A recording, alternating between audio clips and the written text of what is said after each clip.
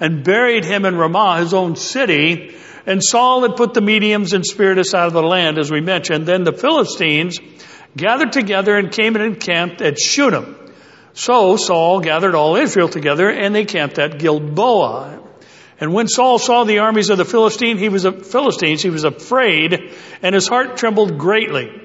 And when Saul inquired of the Lord did not answer him, either by dreams or by Urim or by the prophets. Then Saul said to his servants, "Find me a woman who is a medium, that I may go to her and inquire of her." And his servants said to him, "In fact, there is a woman who is a medium at Endor." Now we know when we don't get the answer from God right away, we should always look to tarot cards and psychics. No? So the story went on to tell us that Saul put on a disguise, and he asked the medium to conduct a seance for him and to call up whomever he requested, and his request was Samuel.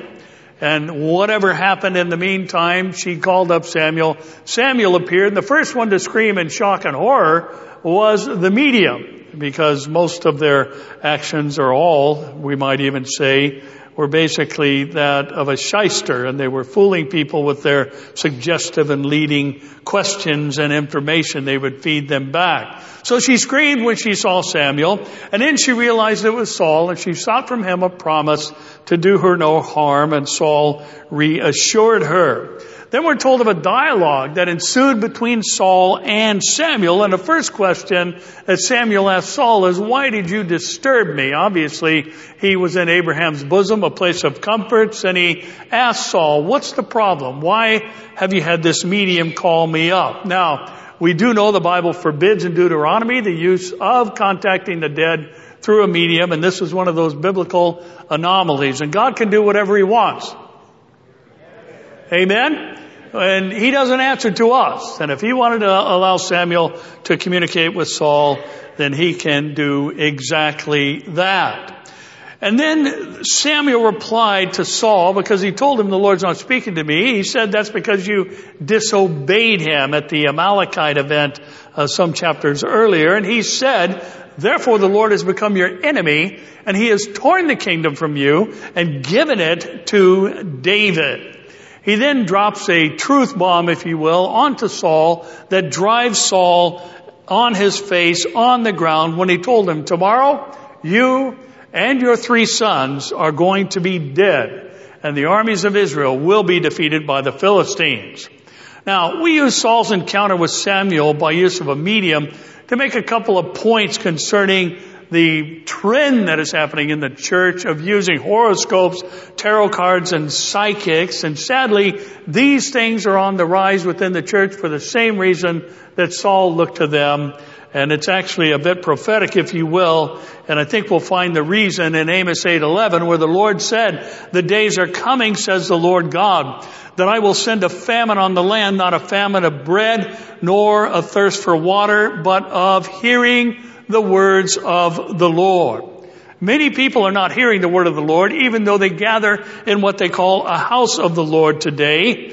And the word of God is not being taught in many churches around the world. And therefore the experiential or the spirit realm is sought out through other means because of the absence of the power of the word. The word of God is living and powerful.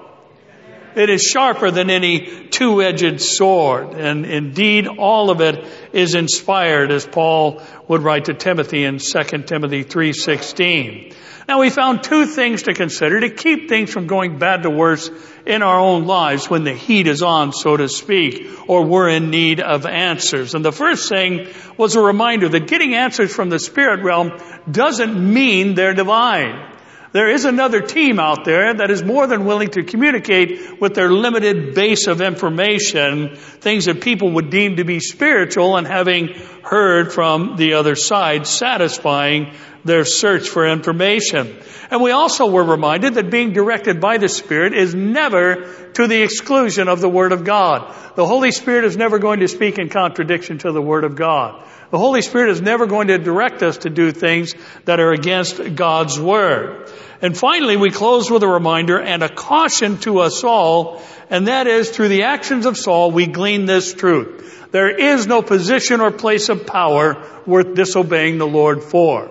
There's nothing that disobedience is going to gain us that will be beneficial to us, and we have Saul's life as our example.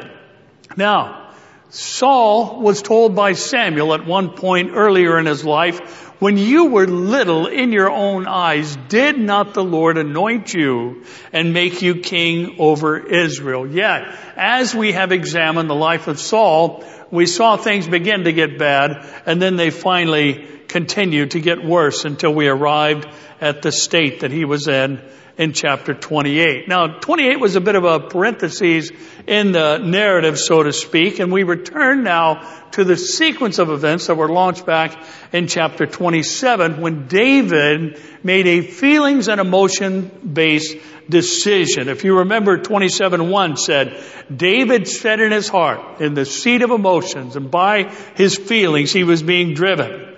And he said this, now I shall perish someday by the hand of Saul. There is nothing better for me than that I should speedily escape to the land of the Philistines, and Saul will despair of me to seek me anymore in any part of Israel, so I shall escape out of his hand.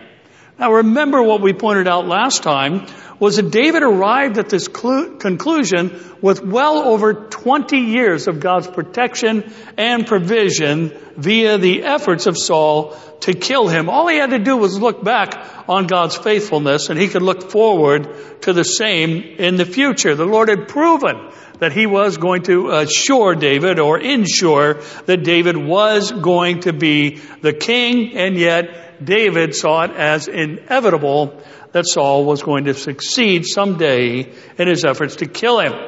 Now, we touched on some of the things when we studied chapter 7 that are in chapter 29 tonight. We'll look at them in depth and with greater detail. The focus tonight turns from Saul back to David, who is in the fortress of the Philistines, and tonight we'll find him marching with King Achish in a military parade, and he is with the armies of the Philistines marching toward Israel. Now this brings us to our title tonight, and we're going to look back on one of our points from chapter 22 as we remember and explain it. And our title tonight is simply, and for those of you who are grammar experts or punctuation experts, you may not like this, but I'll explain it. Our topic or title tonight is One Way or Another.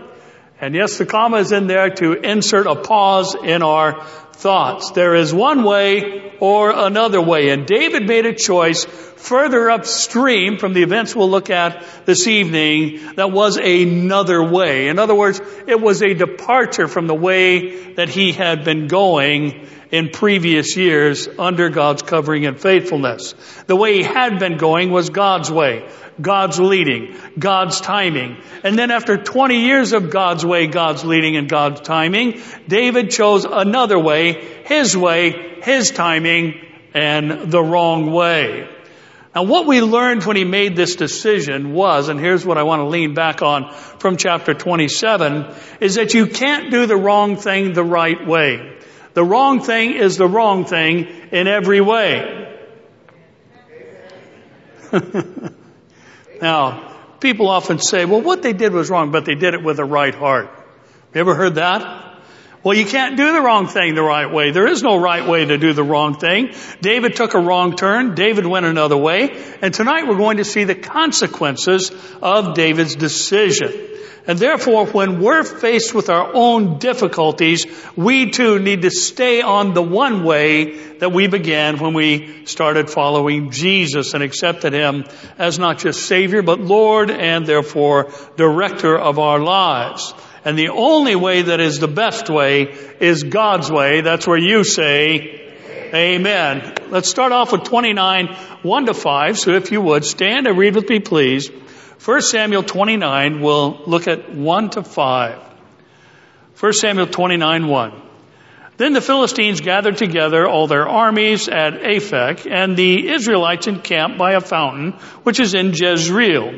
And the lords of the Philistines passed in review by hundreds and by thousands, but David and his men passed in review at the rear with Achish. Then the princes of the Philistines said, "What are these Hebrews doing here?" And Achish said to the princes of the Philistines, "Is this not David, the servant of Saul, king of Israel, who has been with me these days or these years? And to this day I have found no fault in him, since he defected to me." But the princes of the Philistines were angry with him. So the princes of the Philistines said to him, "Make this fellow return, that he may go back to the place which you have appointed for him. And do not let him go down with us to battle, lest in the battle he become our adversary. For with what could he reconcile himself to his master, if not with the heads of these men? Is this not David, of whom they sang to one another in dances, saying, 'Saul has slain his thousands, and David his 10,000. You may be seated. Now, just a little note before we begin. We're going to kind of come in the side door on our points of observation tonight, and we'll draw some conclusions from this historical text that are reminders for you and I. And I have to say, it's not often, it seems like every time you study and I read a series of commentaries for any given message, and it's not unusual to come across something that makes you scratch your head a bit and say, well, I don't know about that, if I agree with that, or if the text supports that. But it's not often that I come across something where I disagree with the majority of the commentators that I read, but this would be one of those times. And the fact is this: most commentators believe that David was actually going to march with the Philistines and fight against Israel, and that God used the Philistine princes to stop David from doing something that he would later regret for the rest of his life. Now, let me just say this. There is no way that David, who twice spared the life of Saul, though he had him dead to rights, when he could have killed him easily, was not only now going to fight against Saul in battle, but it would be against his own tribe and area of inheritance, Judah, and therefore he was going to be fighting against his own family. That wasn't going to happen. David was not going to go into battle against Israel, and the Philistines were half right about what he would do when the battle was raging. Now, in 1 Samuel 27:8-12, we're told of David and his men who went up and raided the Geshurites, the Girzites, the Amalekites, for those nations were the inhabitants of the land from of old, as you go to Shur, even as far as the land of Egypt. And whenever David attacked the land, he left neither man nor woman alive, but took away the sheep, oxen, donkeys, camels, and the apparel, and returned and came to Achish. And Achish would say, "Where have you made a raid today?" And David would say, "Against the southern area of Judah," or against the southern area of the Jerahmeelites, or against the southern area of the Kenites.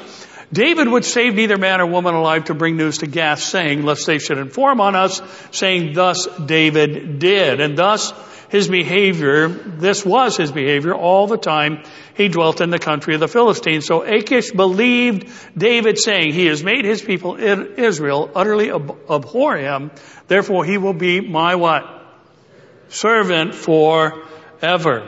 David had actually been raiding the cities of Israel's enemies who were inhabiting the promised land, and then he was lying to Achish about who it was and where it was he had raided and who he had plundered. And the Philistine princes were half right and half wrong. David was going to turn on them in battle, and he was going to fight for Israel. That's the half right part. But he was not going to win over King Saul. That was not the reason. That's the half wrong part. And Achish was obviously influenced by the gifting of David's plunder from his raids, and he even went to bat for David against the 4 other Philistine lords. And Joshua 13:3 says there were 5 lords or 5 princes of the Philistines. They saw through David's marching with the rear guard of the Philistine armies and knew what he was up to, or at least thought it was awfully suspicious. And the four lords demanded David return to the city Achish gave him, or Ziklag, and not allow David near the battlefield. And then they recall for Achish a song that was sung about David that set Saul against him at the beginning after he had killed his champion Goliath. In verse 5, Saul has slain his thousands and David his 10,000s. Now, for you and I, a point of application we can draw from this historical setting is simply this, and it's a reminder of why we need to stick to the one way, God's way, that has gotten us as far as it has gotten us, and not opt for another way when we tire of the pressures of the enemy, the pursuit of the enemy, or the difficulties of life. We need to stay the course, stick to the old path where the good way is. Here's our point of application drawn from this historical setting, and it's just this. And again, remember, we're kind of coming in the side door on these observations. Listen, God can use our past to better us. Satan wants to use it to destroy or discourage us. God can use our past to better us. Do not all things work together for good to those who love God who are the called according to his purpose? And Satan wants to do exactly the opposite. He wants to use our past to destroy us, diminish us, or discourage us. And we're going to see in our closing verse how this caused David to finally do what we have no record of him doing under the 16 months he lived in Philistine territory under the leadership of Achish, which is seeking the Lord. But here we see how the enemy used David's past against him in an effort to seek to hinder David's plans. Now in our next section, we're going to see a bit of evidence that maybe David was having some type of positive or spiritual influence on Achish, but the other four princes brought up David's past because David's triumph came at the expense of the Philistines when he slayed their champion, Goliath. Now for you and I personally, what we can glean from this is what Paul wrote in 2 Corinthians 6:14-18, and that is, do not be unequally yoked together with unbelievers. David was a believer, a servant of the Lord, the man after God's own heart. Achish was not. He served Philistine gods. He was an enemy of Israel. 4, what fellowship has righteousness with lawlessness? And what communion has light with darkness? And what accord has Christ with Belial? Or what part has a believer with an unbeliever? And what agreement has the temple of God with idols? For you are the temple of the living God. Somebody say, thank you, Jesus. As God has said, I will dwell in them and walk among them. I will be their God. They shall be my people. Therefore, come out from among them and be separate. Says the Lord, we touched on this Sunday, do not touch what is unclean, and I will receive you. I will be a father to you, and you shall be my sons and daughters, says El Shaddai, or the Lord Almighty. Now, David had yoked himself with the Philistines, and they were unimpressed with all of his raids and plundering, and all they could think of was, this is the guy who killed Goliath and many of our fellow soldiers, and he is now estranged from Saul and would do anything to get back in Saul's good graces. Now, this also reminds us that God is a God who is forgiving. He forgives our past. He even makes our past experiences a foundation for ministry opportunities, and all the enemy wants to do with our past is use it to discourage us, remind us of our failures, when God is wanting us to keep our eyes on the prize and to lift our eyes up to the mountain from whence comes our help, according to Psalm 121. Satan wants to use our past to discourage us. Satan wants to use our past to destroy us, or at the very least thwart our plans for doing good for God's kingdom. Well, David, in his thoughts and in his heart and emotion, he was right in one sense. Being in Philistine's territory caused Saul to stop pursuing him. But David also had nothing to show for the 16th month he was in Philistine territory, except for raiding and killing towns of people and carrying off their livestock in an effort to dupe Achish into believing he was on their side. What did all these things get him? Nothing. His plan fell apart. What will we get out of yoking ourselves to the world? Nothing, except a heartache that comes from God leading us one way and us choosing to go another. Peter put it like this in 1 Peter 4:3-4, that we have spent enough of our past lifetime in doing the will of the Gentiles when we walked in lewdness, lust, drunkenness, revelries, drinking parties, and abominable idolatries. In regard to these, that is, the Gentiles or unbelievers, they think it's strange that you do not run with them in the same flood of dissipation or unsavedness, speaking evil of you. Now, the world and the God of this world wants us to live under the shadow of our past. They will never celebrate our triumphs over evil. They will try and use the past that we have overcome as an effort to destroy us, or at the very least, diminish our testimony. But God has separated our sin from us as far as the east is from the west, and He brings them to our mind no more. This is one of the many reasons we don't yoke ourselves with unbelievers as David did. They're going one way and we're going another. So let's see what else we can learn from David's abandoning the way that he had traveled for some 20 plus years that kept him safe and provided for, and then he chose to go another way. Pick it up in 6-11. We'll finish off this chapter and then look into the next. Then Achish called David and said to him, "Surely as the Lord lives, you have been upright, and your going out and your coming in with me in the army is good in my sight. For to this day I've not found evil in you since the day of your coming to me. Nevertheless, the Lords do not favor you. Therefore return now and go in peace, that you may not displease the lords of the Philistines." So David said to Achish, "But what have I done? And to this day, what have you found in your servant as long as I have been with you, that I may not go and fight against the enemies of my lord the king?" Then Achish answered and said to David, "I know that you are as good in my sight as an angel of God. Nevertheless, the princes of the Philistines have said, 'He shall not go up with us to the battle.' Now therefore, rise early in the morning with your master's servants who have come with you, and as soon as you are up early in the morning and have light, depart." So David and his men rose early to depart in the morning to return to the land of the Philistines, and the Philistines went up to Jezreel. Now, as we mentioned a moment ago, it seems as though David was having some type of influence on Achish, a positive spiritual influence, if you will, as the king himself begins to employ some of the language that David would use when he would talk about his own God. He incorporates in his oath the term Yahweh, as he was declaring, "As the Lord lives," as Yahweh lives. David was upright in all that he did, and the king had not found evil in him all the days of his life, except for the unknown fact that David had been lying to him all along. And then in verse 9 he says that David was as good as an angel of Elohim. And again, he uses a Hebrew term for the true and living God. And then he bids him to go in peace and instructs David to arise at first light, return to Ziklag. And David, in the midst of this, identifies himself as Achish's servant and Israel as Achish's enemy.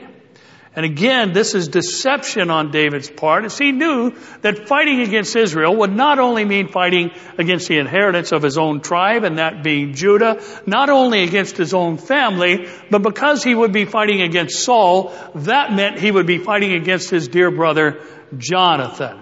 Now, David had truly pulled the wool over Achish's eyes, as the Philistine king saw David one way, but David was actually acting in another. Achish, as king of Gath, would have likely been the most powerful of the 5 Philistine princes, since Gath was the capital or chief city of the Philistine. And yet David's influence, positive as it may have been, is outweighed by Achish's loyalty to his own people and the other princes, though his words are peppered with language that favors David. Now, David, who is the future king of God's people, declares his allegiance to another king in verse 8. And again, this is deception. Now, in James 1:5-8, as it applies to you and I in this historical narrative that we're examining tonight, we're told, "If any of you lacks wisdom, let him ask of God, who gives to all liberally and without reproach or reservation, and it will be given to him. But let him ask in faith with no doubting. For he who doubts is like a wave of the sea, driven and tossed by the wind. For let not that man suppose he will receive what? Anything from the Lord. Why? He is a double-minded man. That could be translated as two-spirited, unstable in all his ways. Now, again, drawing our minds back to chapter 27, when this year and 4 months of deception began, we find no reference in the midst of David's purposing in his heart a record of prayer, a record of seeking the Lord, a time of fasting before this very difficult and painful decision. David purposed in his heart, David made his own decision to live among the Philistines in order to escape Saul, from whom he had been divinely protected for the last 20 plus years. Well, what happened during this season outside the land of promise? David, we could say, was unstable in all of his ways. He was marauding and raiding cities, deceiving Achish, even going as far as calling himself Achish's servant and Achish his Lord and King. Now, this is kind of parallels what we talked about on Sunday, and it's a point of application for you and I in the midst of David's actions and the time in which we now live. And the fact is this, here's something else we need to remember. Listen, we don't need to act like the world to win them to God. We don't need to act like the world to win them to God. David had used deception, a way of the world, against Achish, and it seemed to have some kind of impact on him. But note that when the pressures of the other four princes were put on Achish, who did he side with? Did he side with David, or did he side with his countrymen? Well, obviously he decided with the Philistines. And remember back in verse 3, Achish had called David a defector. And this is how far David had gone in acting one way, or being one way and then acting another. I don't believe that David was a defector. I don't believe that David ever quit believing in the true and living God. I believe David was tired of being pursued. I believe David was tired of hiding in caves. I believe David was tired of living in the wilderness, and he decided life in the midst of Israel's enemies is better than a life of being pursued by Saul. Now, as a reminder for you and I, in the midst of all of the things we are facing today, we need to remember the wisdom of Proverbs 11:30 that says, the fruit of the righteous is a tree of life, and he who wins souls is what? Is wise. And listen, like with what we propose concerning David, there are people today within the church that are getting tired of being viewed in a negative light by the world. They're getting tired of being accused of being haters and bigoted and all the other things we see getting thrown at us today for our exclusive claims of salvation being only through Jesus Christ, even though he made the statement today. I just read an article this morning that there are those who are diminishing the content of John 14:6 because it eliminates other religions as a means by which heaven can be accessed. And I'm speaking about people in the church saying we need to blot John 14:6 out, where Jesus said, I am the way, the truth, and the life, and no one comes to the Father except through me. There are people today who are getting tired of being viewed in a negative light because of the church's moral standard in a world that's kind of got the anything goes as long as you believe that it's right for you. And yet we cannot be one way and then act another like David does here. It won't work for us any more than it worked for him. And yes, we are to be wise soul winners today, but we need to remember that the fruit of the righteous is a tree of life. We are to live in a righteous manner before God. And as Paul would write again to carnal Corinth in 1 Corinthians 15:33 and 34, he would say, do not be deceived. Evil company corrupts what? Good habits. Some translations render that good communication, and that would be a fitting and acceptable translation. It kind of makes the same point. And then he says, awake to righteousness and do not what? Sin. For some do not have the knowledge of God. He goes on to say, I speak this to your shame. And David is kind of the poster boy for our point. The trying to blend in efforts didn't work the way he thought they would. They didn't work as he lied to Achish and was plundering areas of Israel's enemies and people who were Israel's enemies, and then reporting to Achish that he was actually attacking his countrymen, Israel. He thought this would work. It was an effort to make himself acceptable to Achish, but it didn't work, and the other 4 Philistine lords saw right through it. So, with all of his efforts, he gets sent back to Ziklag, hat in hand, so to speak. Now, in 1 Thessalonians 4:3-8, we're also reminded that this is the will of God, your sanctification, that you should abstain from sexual immorality, that each of you should know how to possess his own vessel in sanctification and honor, not in passion of lust like the Gentiles who do not know God, that no one should take advantage of and defraud his brother in this matter, because the Lord is the avenger of all such, as we also forewarned you and testified. For God did not call us to uncleanness, but in what? Holiness. Therefore, he who rejects this does not reject man, but God, who has also given us his Holy Spirit. Now, there's an example of immorality used here in the form of sexual immorality, and it's just an example of the actions of those who do not know God. But immorality is certainly not limited to that by any means. And David sought to do God's will by acting in ways that were contrary to God's nature. He was having fellowship with Israel's enemies, carrying out raids on cities, pillaging, plundering, and murdering. And listen, as we talked about on Sunday, we don't need to be in fellowship with what the world is doing and demanding of us today in order to reach them. We are to be completely distinct from this carnal world that is darkening more and more every day. And we don't need to resort to worldly actions to win the world to Christ, for God did not call us to uncleanness, but to holiness, which is defined as moral purity.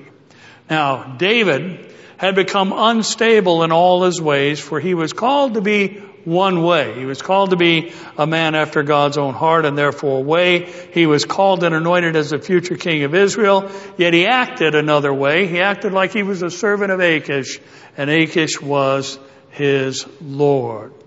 Now let's look at 1-7 of chapter 30 as we really get into the consequences of David's purposing in his heart. Verse 1, chapter 30. Now it happened when David and his men came to Ziklag on the 3rd day, that the Amalekites had invaded the south and Ziklag, attacked Ziklag, and burned it with fire, and had taken captive the women and those who were there from small to great. They did not kill anyone, but carried them away and went their way. So David and his men came to the city, and there it was, burned with fire. And their wives and their sons and their daughters had been taken captive. Then David and the people who were with him lifted up their voices and wept until they had no more power to weep. And David's 2 wives, Ahinoam the Jezreelitess and Abigail, the widow of Nabal the Carmelite, had been taken captive. Now David was greatly distressed, for the people spoke of stoning him, because the soul of all the people was grieved, every man for his sons and daughters. But David strengthened himself in the Lord his God. Then David said to Abiathar, the priest, Ahimelech's son, please bring the ephod here to me. And Abiathar brought the ephod to David. Let's pick up verse 8 too. So David inquired of the Lord, saying, shall I pursue this troop? Shall I overtake them?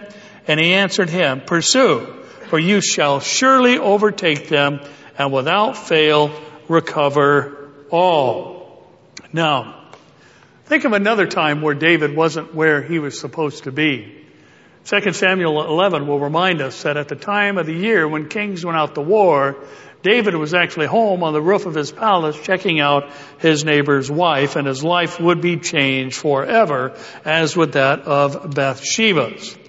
Now, David, in bringing up the rear in the military parade of the Philistines, ends up reaping, if you will, what he had sown, as among the villages that he had attacked and plundered, there were Amalekite villages where he had slain all the people there. Yet, in the midst of David's huge mistake, God does not allow David or his soldiers' families to be killed, though the tradition of the day would have certainly been to do so. Instead, the Amalekites burned Ziklag to the ground and carry off their families. And yet, the fate of their families would be unknown to David and his men at this time, and therefore they weep until they have no more tears.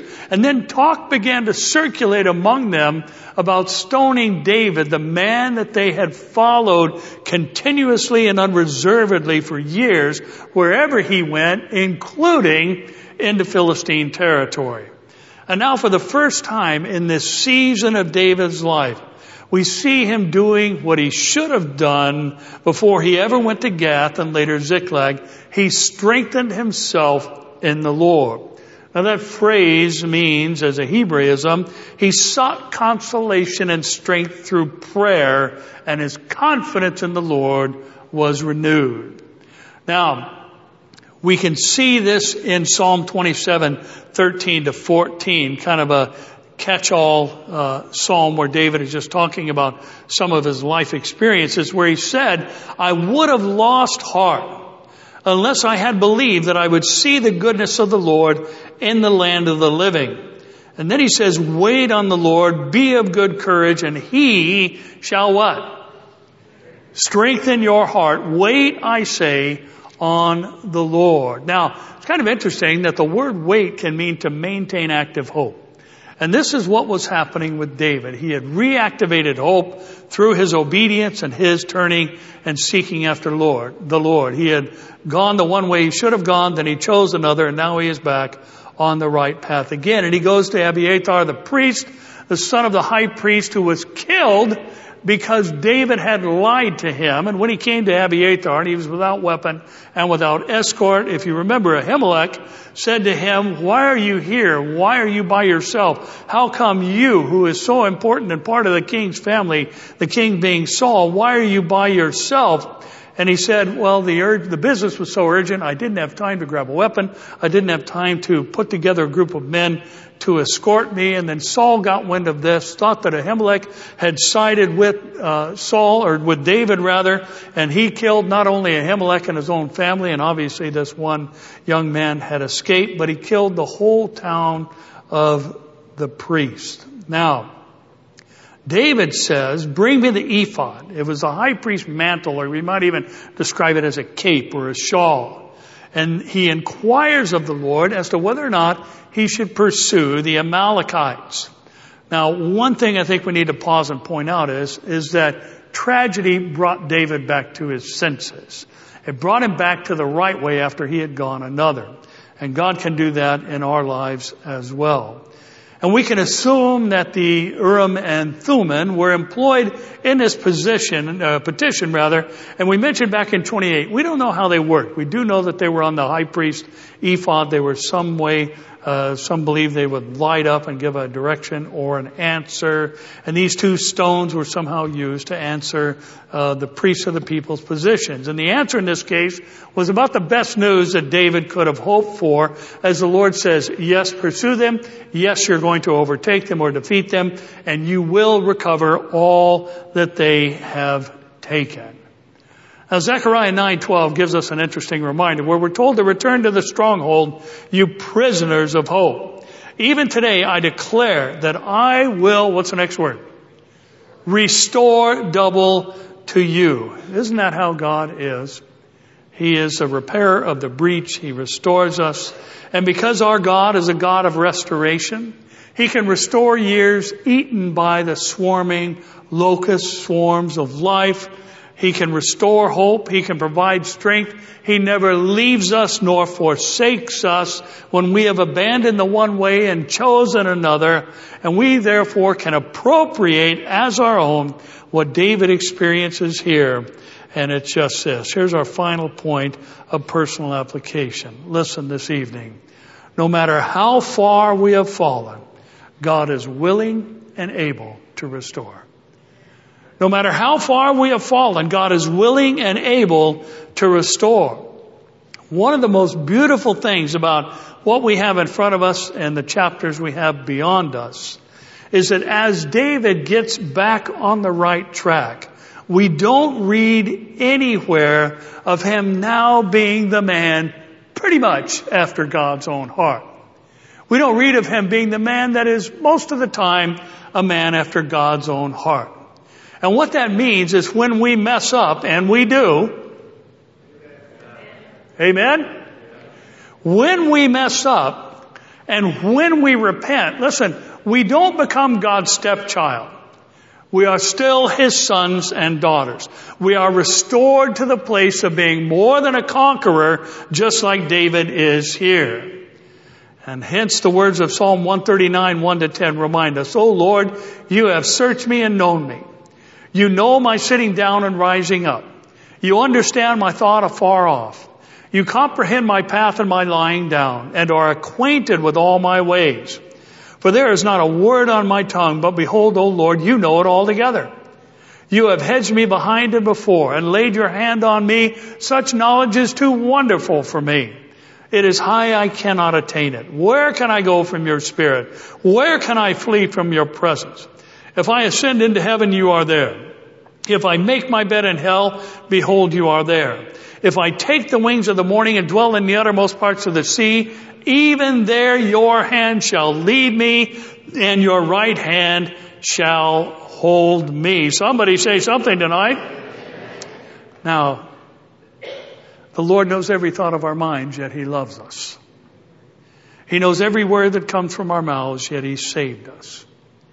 He knows the hellish decisions that we're going to make at times, even after we have been called by his name, yet even there his hand shall lead us. And when we run from his perfect will and protection like David did, even there his hand will lead us, and his right hand, symbolic of his power, will hold us.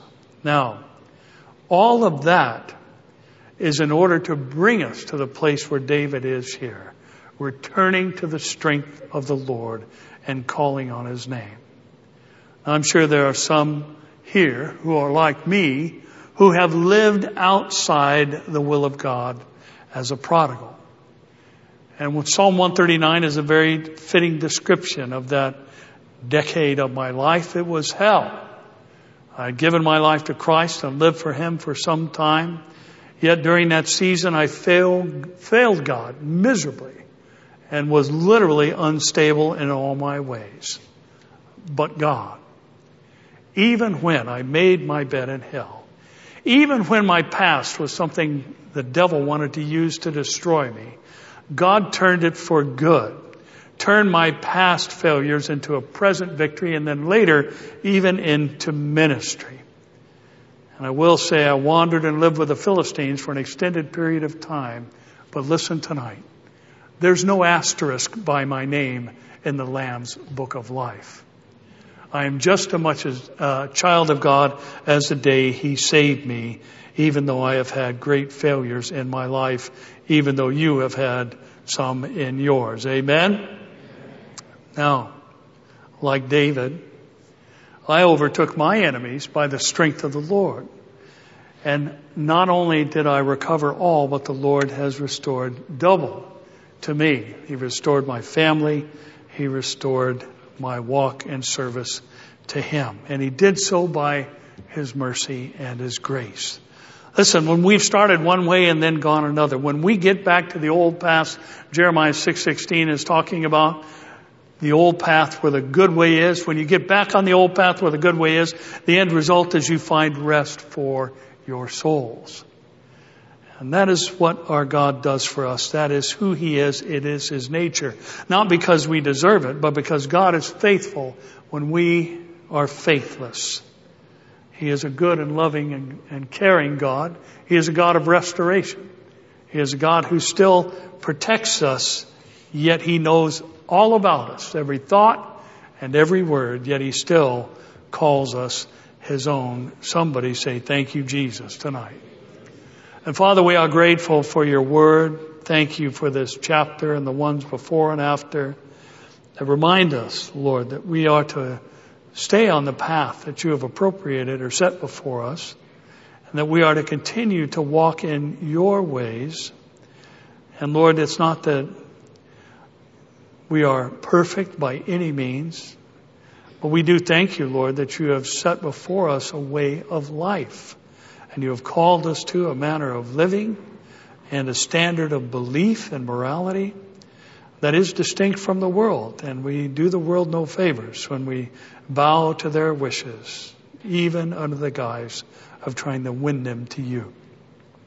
We see the failure of that effort in David moving under the protection of a Philistine king when he had the King of Kings and Lord of Lords as his covering and rear guard. So help us, Lord, to learn from these recorded failures in David's own life, but help us also to learn about your love and mercy from how you restored him and spoke to him when he sought after you and found strength in you. Help us to do the same when we grow weary of the struggles of life, the pursuits of the adversary, his efforts to use our past to discourage or destroy. Help us to remember there is a God in heaven who knows our name, who wrote us in his book of life in the blood of his own Son, never to be erased. We thank you for these things tonight. We give you praise, honor, and glory. In Jesus' name, amen.